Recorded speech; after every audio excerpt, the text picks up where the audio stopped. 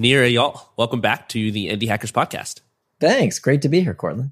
It's good to have you back. You were last on the podcast, I think 2 years ago, around July of 2017. We talked about your book, Hooked, How to Build Habit-Forming Products, which has since gone on to become a Wall Street Journal bestseller. It hit #1 in the products category on Amazon. And it's also one of my favorite books. It's given me a couple of useful mental models that I use on a regular basis. Today, you've written a new book. It's called Indistractable. Why don't you tell us a little bit about it and what it means to be indistractable? Yeah. So the definition of becoming indistractable, by the way, it's a made up word. And so the benefit of having a made up word is that you can define it any way you like. So I define indistractable as a person who strives to do what they say they're going to do. It's about personal integrity. You know, none of us would think it's acceptable to lie to our friends, to our family, to our colleagues. We would never do that. And yet we lie to ourselves all the time. We say we're going to do one thing, we don't. Right? We say we're going to work out, we don't. We say we're going to eat right, we don't. We say we're going to sit down at our desk and do that hard project that we've been putting off, we don't. We say we're going to be fully present with our kids and family and friends, but we're distracted. And so that's really what the book is about, is how do you become indistractable? How do you become the kind of person who lives with personal integrity, who does what they say they're going to do? Obviously, this stuff is important for everybody. But as an indie hacker, especially as the founder of like a very early stage tech business, it's doubly important. If you're not able to do the things that you've committed to doing, if you can't do the things that you've told yourself you're going to do, then nobody else is going to step in and do it for you. You don't have a bunch of coworkers. There's no system in place. You don't have a bunch of employees. It's really just you. And so if you consistently don't get things done, then your company is not going to progress. And you know this well, Nir. You've started and sold a couple of tech businesses yourself. How can becoming indistractable help us to become better founders? You know, one of the hardest things about running a company is prioritizing properly and then executing on those priorities. Because when you're in the fog of war that is a startup, there are so many things coming at you all the time. And so it's absolutely critical to know what to work on and then to actually execute on those tasks. As a founder, that's pretty much your only job. That's your job in a nutshell, Michelle. Just prioritize and execute. That's it. That's all you got to do. But that's, of course, extremely challenging. And many times what we see is kind of one or the other. We see a lot of founders. I do a lot of angel investing. So you see folks who are really bad at prioritizing or really bad at executing. And of course, we need both. And so where distraction comes to play is if you are constantly distracted. We used to call this the shiny pony. When I was at my last startup, I've helped start 2 companies, and we used to call this the shiny pony of like, oh, there's a new idea, right? Oh, let's all do that, And it would be strategically, we'd have shiny ponies distracting us, and we'd also have during the day, whether it's office gossip or the latest thing trending on Twitter or a flurry of emails that something's important, and now everything else has to come to a halt. So being able to do what it is you say you're going to do, this is a macro skill. I mean, this is the skill of the century, that I believe that the world is becoming a potentially more distracting place. And we're bifurcating into 2 groups of people who let their time and attention in their lives be controlled and manipulated by others, and people who say, no, I choose to take control of my life by taking control of my attention and making sure that I do what it is I say I'm going to do. Well, to your point, Nir, about there being 2 different types of people, the indistractable kind and the kind who aren't, I meet a ton of different founders who progress at wildly different rates. I've met people who discovered Indie Hackers, and 2 or 3 weeks later, they've got an app and they've built it and they've got a paying customer or 2. I've met people who've been telling me for the last 3 years that they can't wait to get started on their business. They just need to sit down one day and come up with an idea. They just need to spend a little bit more time learning, acquire a little bit more knowledge. How do you think about the differences between people at these 2 extremes?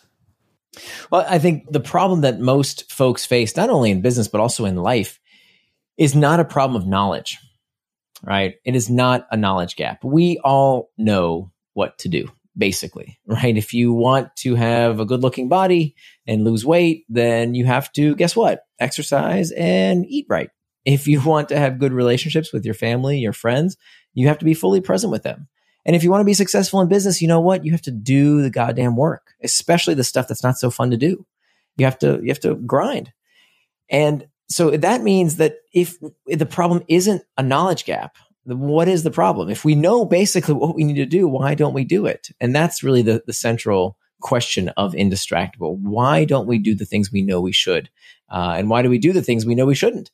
part of the problem is that we allow distraction to trick us. That maybe it's helpful to actually give the definition of what I mean by distraction. So distraction, the best way to understand distraction is by understanding the opposite of distraction. The opposite of distraction is not focus. The opposite of distraction is traction. So both words come from the same Latin root, trahare, which means to pull. And both words end in the same 5 letters, ACTION, that spells action. So traction and distraction are actions that we take, not things that happen to us, but actions that we take. So traction is any action that pulls you towards what you want, things that you are doing with intent. The opposite of traction is distraction, anything that is pulling you away from what it is you decided to do with your time. And so what oftentimes happens is, you sit down at your desk, and this would happen to me all the time before I learned this methodology. I'd say, okay, I'm going to work on that big project right now. I'm going to do that thing that's hard work that I need to focus, I need to concentrate and do this project right after I check email, right after I do some research on Google, right after I check that Slack channel. And we don't get to doing the hard work. I mean, I can't tell you how many companies fail because nobody is making time to think. Just think. Sit down and think strategically. Almost nobody puts this time in their schedule. And we are much worse off for it because we do nothing but react all day long. We react to meetings, we react to emails, and we have no time to reflect. But that reflection time is critical, especially if you are a founder. You need to spend time thinking critically about the future of your business. Where are you going? And to just react all day long, banging out emails and going to meetings, you're not spending the time that you need to think strategically and reflect on the business in order to provide the strategic guidance for the company. So it is a crucial skill for founders. Okay, it's funny you mentioned this because I actually take the time to schedule self-reflection onto my calendar. I've got a weekly recurring event for it, and that little event is the first thing to get eliminated anytime anything pops up. Like something happens on the Indie Hackers forum that I need to take care of, hop over to my calendar, press delete, perfect. Now I've got an open slot for whatever it is I want to handle. You've got a whole framework in your book that explains why we get distracted and what we can do to avoid distractions and do the things that we originally planned on doing. Give us the basic overview. Right. Okay. So we talked about traction and distraction. So you can think about that. Like if you think about a big plus mark, okay, and you've got the 4 points of the plus mark, and it's almost like a compass, right? North, east, south, and west. So you've got on the horizontal axis, on one side, you have traction, let's say in the east, right? The east point. On the west side, you have distraction. And now I want you to think about the vertical line as 2 arrows pointing towards the center, okay, of this big plus mark. Those 2 arrows represent the 2 things that move us towards traction or distraction. And what moves all of our behavior are just 2 things: external triggers and internal triggers. External triggers are things in our environment that tell us what to do next, right? These are the pings, dings, rings, and things that prompt us to either traction or distraction. It's not that these things are always sinister. If a buzz on your phone tells you, hey, it's time to go work out, or it's time for that meeting, and that's what you plan to do, well, terrific. That's moving you towards traction. But if you are in the middle of a meeting and you get some notification on your phone and now you're not paying attention because you're distracted, well, then that's not a good thing. That's moving you away from traction. And so we have to understand that external triggers are one source of triggers that move us towards traction or distraction. But there's one more, even more common source, which are what I call internal triggers. And if you read Hooked, you'll be very familiar with these internal triggers. Internal triggers spark us to do pretty much everything. And an internal trigger is an uncomfortable emotional state. So when we feel lonely, we check Facebook. When we're uncertain, we Google. When we're bored, we check the news, Reddit, stock prices, sports scores. All of these things cater to this uncomfortable sensation of boredom. And so what we have to realize is that we get distracted because most distraction starts from within. That we are using these tools as emotional pacification devices. They're emotional pacifiers. And so that means if we want to grow up, if we want to get rid of our pacifiers like babies, we have to learn how to cope with that discomfort, which means that time management is pain management. The reason we procrastinate, the reason we get distracted, by and large, is not because of our devices. Stop blaming technology. It's because of what's going on inside of us. It's the uncomfortable sensations that we do not know how to deal with in a healthy way. And so basically, we can conquer distraction and become indistractable with 4 basic steps. Step 1 is that we master the internal triggers. Step 2 is that we make time for traction. Step 3 is that we hack back the external triggers. And step 4 has to be done last, is that we prevent distraction with pacts. And it's with these 4 steps that we can make sure we do what it is we say we're going to do. This is how we become indistractable. Okay, so let's walk through this. Step 1 is to master your internal triggers. And your internal triggers, as you said, are these uncomfortable sensations that you have internally that you want to alleviate. So you're hungry, you want to satisfy your hunger. You're curious, you want to alleviate your curiosity. If you're bored, you want to do something exciting. And we're constantly sort of bombarded by this voice telling us to alleviate these uncomfortable feelings. I know a lot of people who subscribe to some form of Buddhist philosophy where they're very focused on the fact that desire is the enemy, that no matter what you want, it's kind of a bad thing because the act of wanting something means that you are in pain from not having it right now. And so they're very focused on, how do I basically eliminate desire? It's kind of ironic. They desire to get rid of desire. You take a very different approach in your book. You're not saying that we should get rid of our desires altogether, but at the same time, you're admitting that, look, there is no such thing as being happily ever after. There is no such thing as never having any of these internal cravings, right? You're never going to be completely satisfied, but that doesn't mean you should eliminate desire. What that means is that you should figure out a way to get around these cravings. And so in your book, you have this pretty cool, I don't know how to describe it. It's almost like a psychological judo move that you're advocating, where you take a lot of these negative internal triggers. You take these cravings, you take these desires and this dissatisfaction, and you actually flip it around and you use it to motivate you to get things done and move yourself towards traction. How do we do that exactly? Yeah, so this is where I take issue with, I think, where we've swung too far into one direction. So I only mention meditation and mindfulness one time in the book, where I say I will not be talking about meditation and mindfulness for the rest of the book because it's overdone. We have swung too far into thinking that meditation solves all our problems. And while meditation can be very useful for some problems, it's not what we do for every problem. I know for, the hackers and founders out there, you want to do something. You want to fix the problem, which is the right thing to do. That I do agree with the Buddhist approach that suffering is part of the human condition, that I do not agree with the Western self-help industry telling us that if you're not happy, if you're not satisfied, that you're not normal. I think that's ridiculous, that our species evolved to be constantly dissatisfied. The question is, how do we channel that dissatisfaction for good, for healthy behaviors as opposed to hurtful behaviors? And we can, in fact, channel that. And the way we do that is by understanding that we should change the situations, the circumstances that we can change, and learn ways to cope with the circumstances we can't change. And so it's all about mastering your internal triggers, which is about finding the source of those internal triggers, finding the source for the stress, the uncertainty, the loneliness, the fatigue, whatever it might be that you are trying to escape with some kind of distraction pacification device. When you can change the source of that discomfort, do it. Stop meditating and go fix the goddamn problem. But when you can't fix the source of the problem, when it's just part of day-to-day life, there's this just the ennui of being a human being is that we feel these uncomfortable sensations, and so there the answer is learning techniques to cope with discomfort. And it's only by coping with that discomfort that we can make sure that we channel it towards traction as opposed to distraction.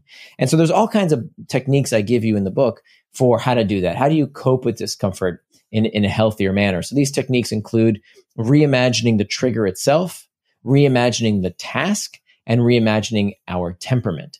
And so it's with these techniques, knowing when we should change the circumstances versus knowing when we should learn methods to cope with those circumstances. That's how we master our internal triggers. But that has to be the first step because, as much as we've heard in the media these days that technology is melting your brain and it's hijacking your brain, it's doing this and that to you, that, even if you get rid of all the technology, as I did, I followed, the 30-day detox plans and the minimalism and all the books that tell you to get rid of the technology, it doesn't freaking work. It doesn't work because of 2 reasons. One, we need this stuff, for God's sakes. We're hackers, right? We need this technology. We can't just stop using it. Our livelihood depends on it. So it's very easy for some professor to tell us to stop using social media when they don't use it. What about us who need social media for our livelihoods and email and Slack channels? This stuff is how we work. So that's not a practical solution for that reason. And then second, it doesn't work because these temporary approaches are just as bad as a fad diet. So I used to be clinically obese for a good chunk of my life. And I would constantly go on these fad diets of 30 days, no junk food, or 30 days this, or 30 days that. And that's exactly what people are saying to do today when it comes to digital distraction. And it doesn't work for the same exact reason, because when you go on a 30-day diet, what do you do on day 31? Right? And you eat everything, as I did time and time again. So the reason fad diets don't work are the same reason that these 30-day plans don't work for, digital detox or whatever. Because you're not getting to the real source of the problem. The real source of the problem is that we have to learn to deal with discomfort in a healthy way. That time management is pain management. That has to be the first step before we can move to step 2. Well, I've always thought of you as someone who's been working on becoming indistractable for quite some time. I remember the last time we spoke, you had some sort of physical device hooked up that would automatically shut off your internet router every night at a certain time. Since then, you've obviously done a ton of research, not just for the sake of the book, for your own sake, so you could become a better researcher, a better writer, a better author, a better dad. What are some of the other things that don't work? What are some things that people are commonly trying that you have found through your research aren't effective at making you? Oh my God, where do we start? There's so many, grayscaling your phone, or so many, or even some of these techniques that do work don't work in the wrong order. So, one of the first techniques that I kind of uncovered, I didn't invent it, of course. It's an ancient technique. This is called using a pre-commitment device. And pre-commitment devices have been used for at least 2,500 years. The first telling of the use of a pre-commitment device is in the Odyssey by Homer. But, there's been a ton of research that shows how effective a pre-commitment device is. And a pre-commitment device is just a planning ahead to make sure you don't get distracted, some kind of contract with yourself. So, for example, a 401k that has stiff penalties if you withdraw your money before retirement, that's a pre-commitment device. So what you mentioned, this internet timer that, really saved my sex life. I've been married for almost 20 years. And I'm just happy I have a sex life after 20 years. But, a few years ago, before I figured out the entire Indistractable methodology, my wife and I just had this real rut in our marriage where we were not having any sex. And the reason is that we would fondle our iPhones and play with our iPads as opposed to being intimate. And so I went to the hardware store and I got a $5 outlet timer and I plugged it into the wall.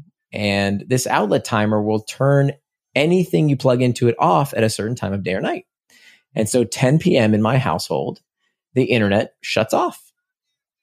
And we don't use the internet timer anymore. Now we actually have a router, the Eero router, that comes built in with this feature. So we used to be a problem because we have smart home devices and they would all turn off.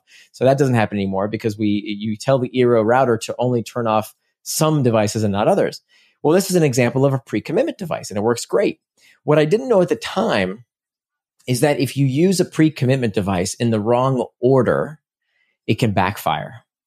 A pre-commitment device is the 4th step. And there are 3 types of pre-commitments. There are effort packs, price packs, and identity packs, which we can get into with more detail.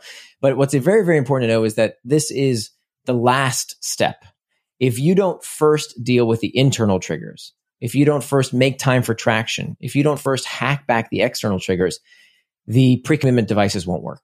So it's really important to do these 4 steps in order.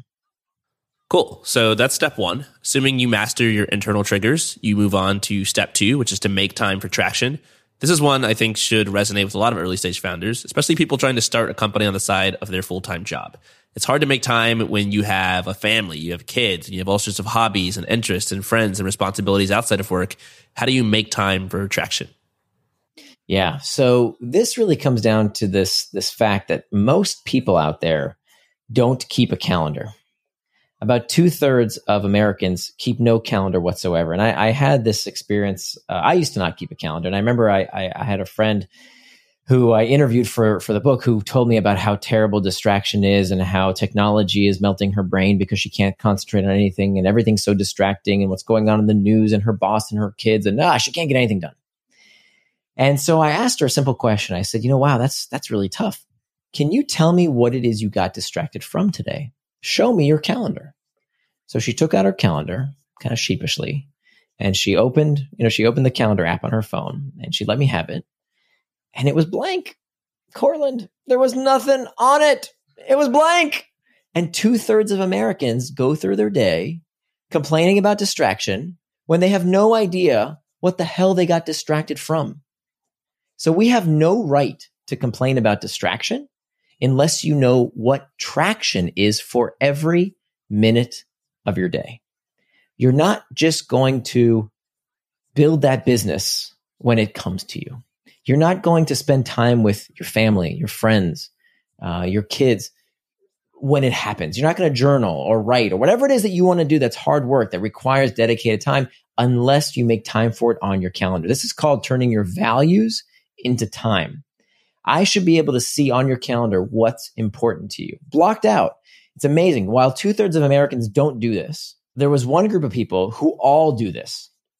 Every C-level executive that I interviewed in the research that led up to this book, every one of them did this. They all use this time blocking technique to make a template for what their ideal day looks like, where they're supposed to be, when they're supposed to be there for every minute of the day. And a lot of people cringe at this. They say, I can't do that. I need to be spontaneous and I don't want to plan every minute of our day. Tough. This is the price of living in our age of all of these modern devices that connect us seamlessly with people all over the world for free, is that people can access you anytime they want. And so if you don't plan your day, somebody else will. Your family, your boss, whatever Trump says, the media, somebody is going to capture your brain and your attention unless you decide for yourself in advance how you want to spend your time. If there's one mantra I want people to tattoo on their arms to remember from my book, it's that the antidote to impulsiveness is forethought. That human beings can do something that no other species on the face of the earth can do, is that we can see the future with higher fidelity than any other animal. We can predict what's going to happen, which means I don't care what algorithms Facebook is making to distract you. I don't care what's happening in the news. I don't care what's going on. If you plan ahead, this is how we fight distraction. We take steps now to make sure we don't get distracted later. The antidote to impulsiveness is forethought. I used to be very anti-calendar. It was part of my indie hacker pride. Like, I don't wake up to an alarm. I don't have a calendar. Then I started a podcast, and that changed all that. And now I have a calendar that's very full. But let's say I've got a calendar. Let's say I'm scheduling my tasks. Things still happen. I still get distracted. I still get emails. I still get phone calls and Slack chats. I still get little emergencies that pop up that can really easily throw my day into disarray. How do I deal with those distractions despite having a calendar? So that's the perfect lead into step 3. Which is to hack back the external triggers. So the external triggers are exactly what you described: the pings, the dings, the rings, all of these things that prompt you to either traction or distraction. So newsflash, we turn them off. And there ain't nothing that Zuckerberg or Tim Cook or anybody else can do when you turn them off. Now, I'm not saying turn them off forever. What I'm saying is during the time in your schedule, when you have time to do focused work, right, to just focus on one task at a time, those notifications need to be turned off. If you don't know how to use Do Not Disturb on your phone, you don't deserve to have a phone. And don't give your kids a phone until they know how to use it too. And so some people say, well, what if there's an emergency? What if my house is burning down? Someone needs to contact me right away. First of all, very rarely is there an actual emergency. I know emails are urgent, but almost no emails can't wait 30 minutes, 45 minutes while you have your focused work time. Second, there's features that come built in with our phones that very few people use that are amazing. For example, this feature called Do Not Disturb while driving. It comes on every iPhone with the latest iOS. All you have to do is turn on Do Not Disturb while driving. And if someone texts you or calls you, they will receive an auto reply that says, I'm driving. I can't talk to you right now. If this is urgent, text me with the word urgent. Now, you can go in there and customize that message. So now it's not just Do Not Disturb while driving. It's Do Not Disturb while indistractable. So when someone texts me while I'm doing my focused work time, they'll get a message back that says, I'm indistractable. If this is urgent, please text with the word urgent. Now, if it really is urgent, they just text the word urgent. And now I get that message. By the way, this never happens, right? Because nothing is usually that urgent that it can't wait for 30 minutes or 45 minutes while I do my focused work time. And so that's really part of the answer is adjusting these notification settings. By the way, that's the easy stuff. The easy stuff. I hate people who complain about their phones being so distracted. Did you even try? Right? 2/3 of Americans don't even change their notification settings. So we got to take those 10 minutes to just change those notification settings first and foremost on our phones, on our laptops. That's easy stuff. The harder stuff has to do with the external triggers that people don't recognize. For example, statistically, one of the most common sources of distraction in our workday, it's not our phones, not our computers. It's our coworkers, particularly when we work, as many startup founders and employees do, in open floor plan offices. So that's been shown to be one of the greatest sources of distraction. And people say, well, I put on my headphones and then, that's how I zone out. Not really. It doesn't really work that well because, nobody knows if you're listening to a podcast or watching a YouTube video or whatever. So here's the solution. The solution is that in every copy of my book, you can also get this for free if you go to indistractable.com. You can print for yourself a screen sign. So in the book, it's printed on this nice cardstock that stands up real nice. You pull it out of the book, you fold it into thirds, and you put this bright red sign on your monitor that says, I'm indistractable at the moment. Please come back later. Okay. And this signals to your colleagues that you are not to be disturbed right now. Now, I know what people are thinking. Oh, that would never work in my company. My company culture would never allow that. Exactly. Because the source of distraction is not the technology. The source of distraction is crappy company culture.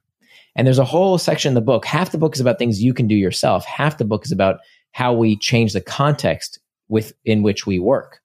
And it turns out that symptoms of distraction are an indication that you have crappy company culture, that there is no correlation between how much tech a company uses and how distracted people are.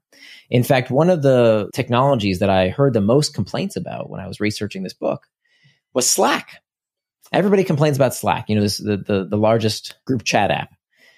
People say how distracting Slack is and it constantly tethers them to the office all day long. Well, here's the interesting thing. If it's the technology that's doing it to us, well, then the people who use Slack most should be the most distracted, right? And who uses Slack more than the employees of Slack? So they should be the most distracted people on earth. But that's not the case. In fact, Slack doesn't have a problem with distraction. If you go to Slack, the company headquarters, it's cleared out by 6:30, everybody's gone. Nights and weekends, nobody's using Slack at Slack. Why? Well, they embody these 3 principles of a healthy company culture. And those 3 principles are, number 1, they enable psychological safety. There's been many studies on this concept of psychological safety, which simply means that you can raise problems and concerns without fear of retribution. Okay, that's psychological safety. 2, they give a forum for employees to be heard out by management. And it's interesting, at Slack, they actually use Slack channels. They have these channels like there's one called Beef Tweets, where people can just post beef about the company, and upper management will use emoji like the eyes emoji to tell people that they've seen the problem and they're working on it. Okay, so that gives people first psychological safety, then the forum to air concerns, and then 3, and most importantly, management needs to exemplify what it means to be indistractable. So when you walk into Slack company headquarters in San Francisco, you will see a big sign in pink letters that says, work hard and go home. Not something you would typically expect to see in a publicly traded Silicon Valley company of the size of Slack. So why do they do that? Because it is part of the company culture. From Stuart Butterfield, the CEO, on down, this is part of the company culture. And of course, the company is rated as one of the best places to work in America. They have very, very low churn rate, and they make an awesome product.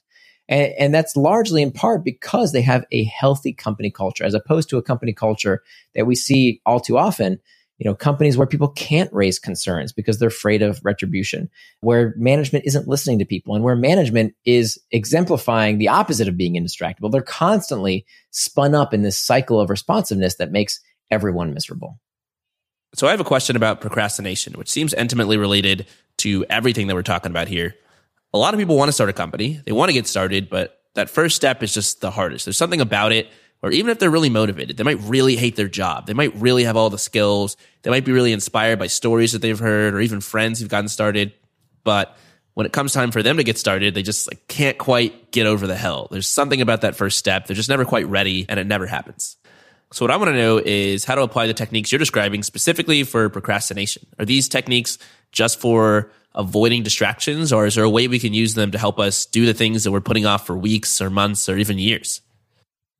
Yeah, so procrastination is one form of distraction, but not all distraction is procrastination. So procrastination is when you put off something that you want to do, but not all distraction is procrastination. If you're in a meeting, right, and you're having a hot and heavy discussion, and then someone takes out their phone and starts checking email in the middle of that meeting, crazy annoying, drives me crazy. That's not procrastination. That is distraction, right? You decided you were going to go to a meeting, and here you are distracted on your device. By the way, there's a whole chapter on how to hack back meetings. Meetings are such a waste of time at most companies because most companies don't do them right. They don't follow these simple rules of how to have a good meeting, which I describe in the book, that prevents people from getting distracted in these meetings. So that's one of these 8 environments that we need to hack back the external triggers. So when it comes to procrastination in terms of how we get started, it really comes down to identifying our values.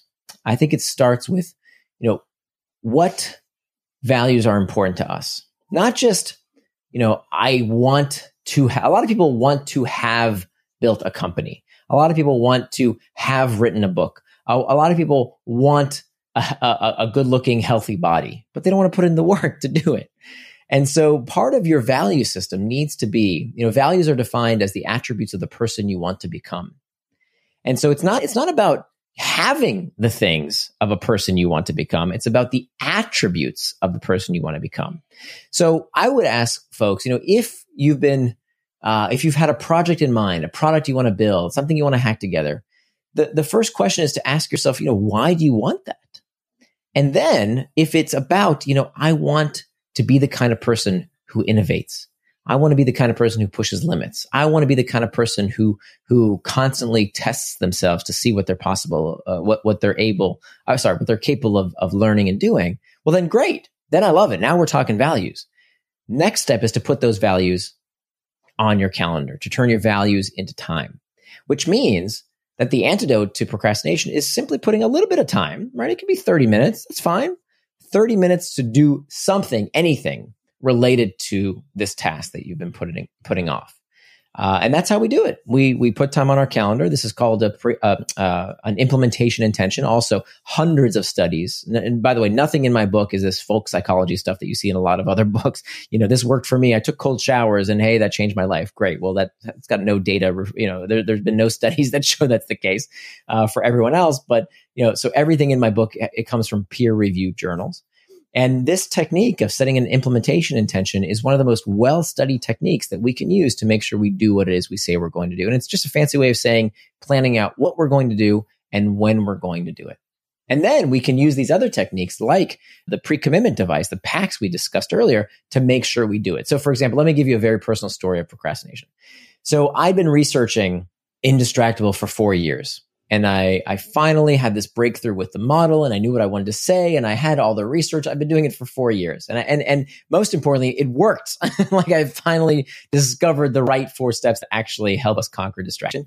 And now I needed to actually write the book. So I used this stuff on myself. And one of the things I did was, to prevent procrastination and to actually get me to write the book is I used a pre-commitment device that I call a price pact. And a price pact is simply where we inflict some kind of financial cost to not doing what we want to do. So in my case, I made a bet with my friend Mark that if I didn't finish my manuscript by January, I would have to pay him $10,000. Guess what happened? Do you think I lost my money? Of course not. I kept my money and I had my finished manuscript. So this is a really simple technique that we have to ask ourselves. Like, if you really want to do something, put some skin in the game, right? You really want to finish that, writing that blog post. You really want to finish that code. You really want to do whatever it is you want to do. Put some skin in the game. See what happens when you actually put a painful amount of money at stake. Guess what? You'll do it. Now, most people don't want to take that bet. Why? Because they know they'll actually have to move their butts and do the work. But isn't that exactly the point? Right? So if that scares you, I would back up a step and ask yourself whether, wait a minute, if I'm not willing to put money down, if I'm not willing to take some risk here, then what am I escaping from? Because of course, if you do the work, you get the benefit of your work as well as your money. You keep both.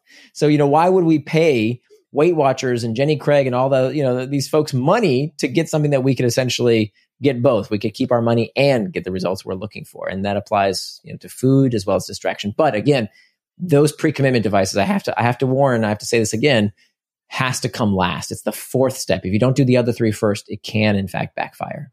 I love this idea of not wanting to be the kind of person who has written a book or who has started a company, but wanting to be the kind of person who's actively working on it. Like if you're going to be jealous of somebody, don't be jealous of the person who's succeeded. Be jealous of the person who's in the middle of it, because that's a step that's in front of you. There is no option to just magically lead towards success. The only option is get started. So that's what needs to be exciting to you.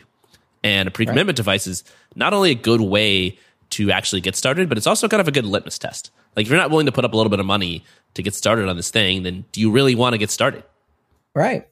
I mean, if you can't make a bet that, hey, I'm going to fly to the moon with my own two arms. Okay, well, that's, that defies the laws of physics. So, but if it is a task you can do, if it is humanly possible, why not take the bet? Take the bet, right? You're going to get what you want out of the bet, which is to keep your money and have the output. And if you're looking for someone to pay all that money to, in case you don't reach your goals, Courtland at indiehackers.com. I'll take any of your bets. Happy to be on the receiving end of that. There you go. Nir, thank you so much for coming on the show. It's been a pleasure talking to you as always. Can you tell listeners where they can go to read your book, Indistractable, and become better founders? Absolutely. So my blog is nirandfar.com. Nir is spelled like my first name, N-I-R. So that's nirandfar.com. My first book is Hooked, How to Build Habit-Forming Products. And my next book is called Indistractable, How to Control Your Attention and Choose Your Life. And Indistractable, there's tons of free resources and tools, like a schedule maker, as well as a distraction tracker, a free 80-page workbook that I couldn't fit into the actual book, but I give out complimentary on my website. That's all at indistractable.com. That's spelled I-N, the word distract, A-B-L-E. So indistractable.com. All right. Thanks so much, Nir. Thank you very much.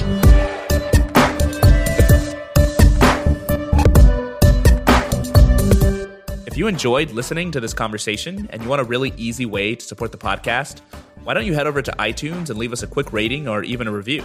If you're looking for an easy way to get there, just go to indiehackers.com/review, and that should open up iTunes on your computer. I read pretty much all the reviews that you guys leave over there, and it really helps other people to discover the show, so your support is very much appreciated.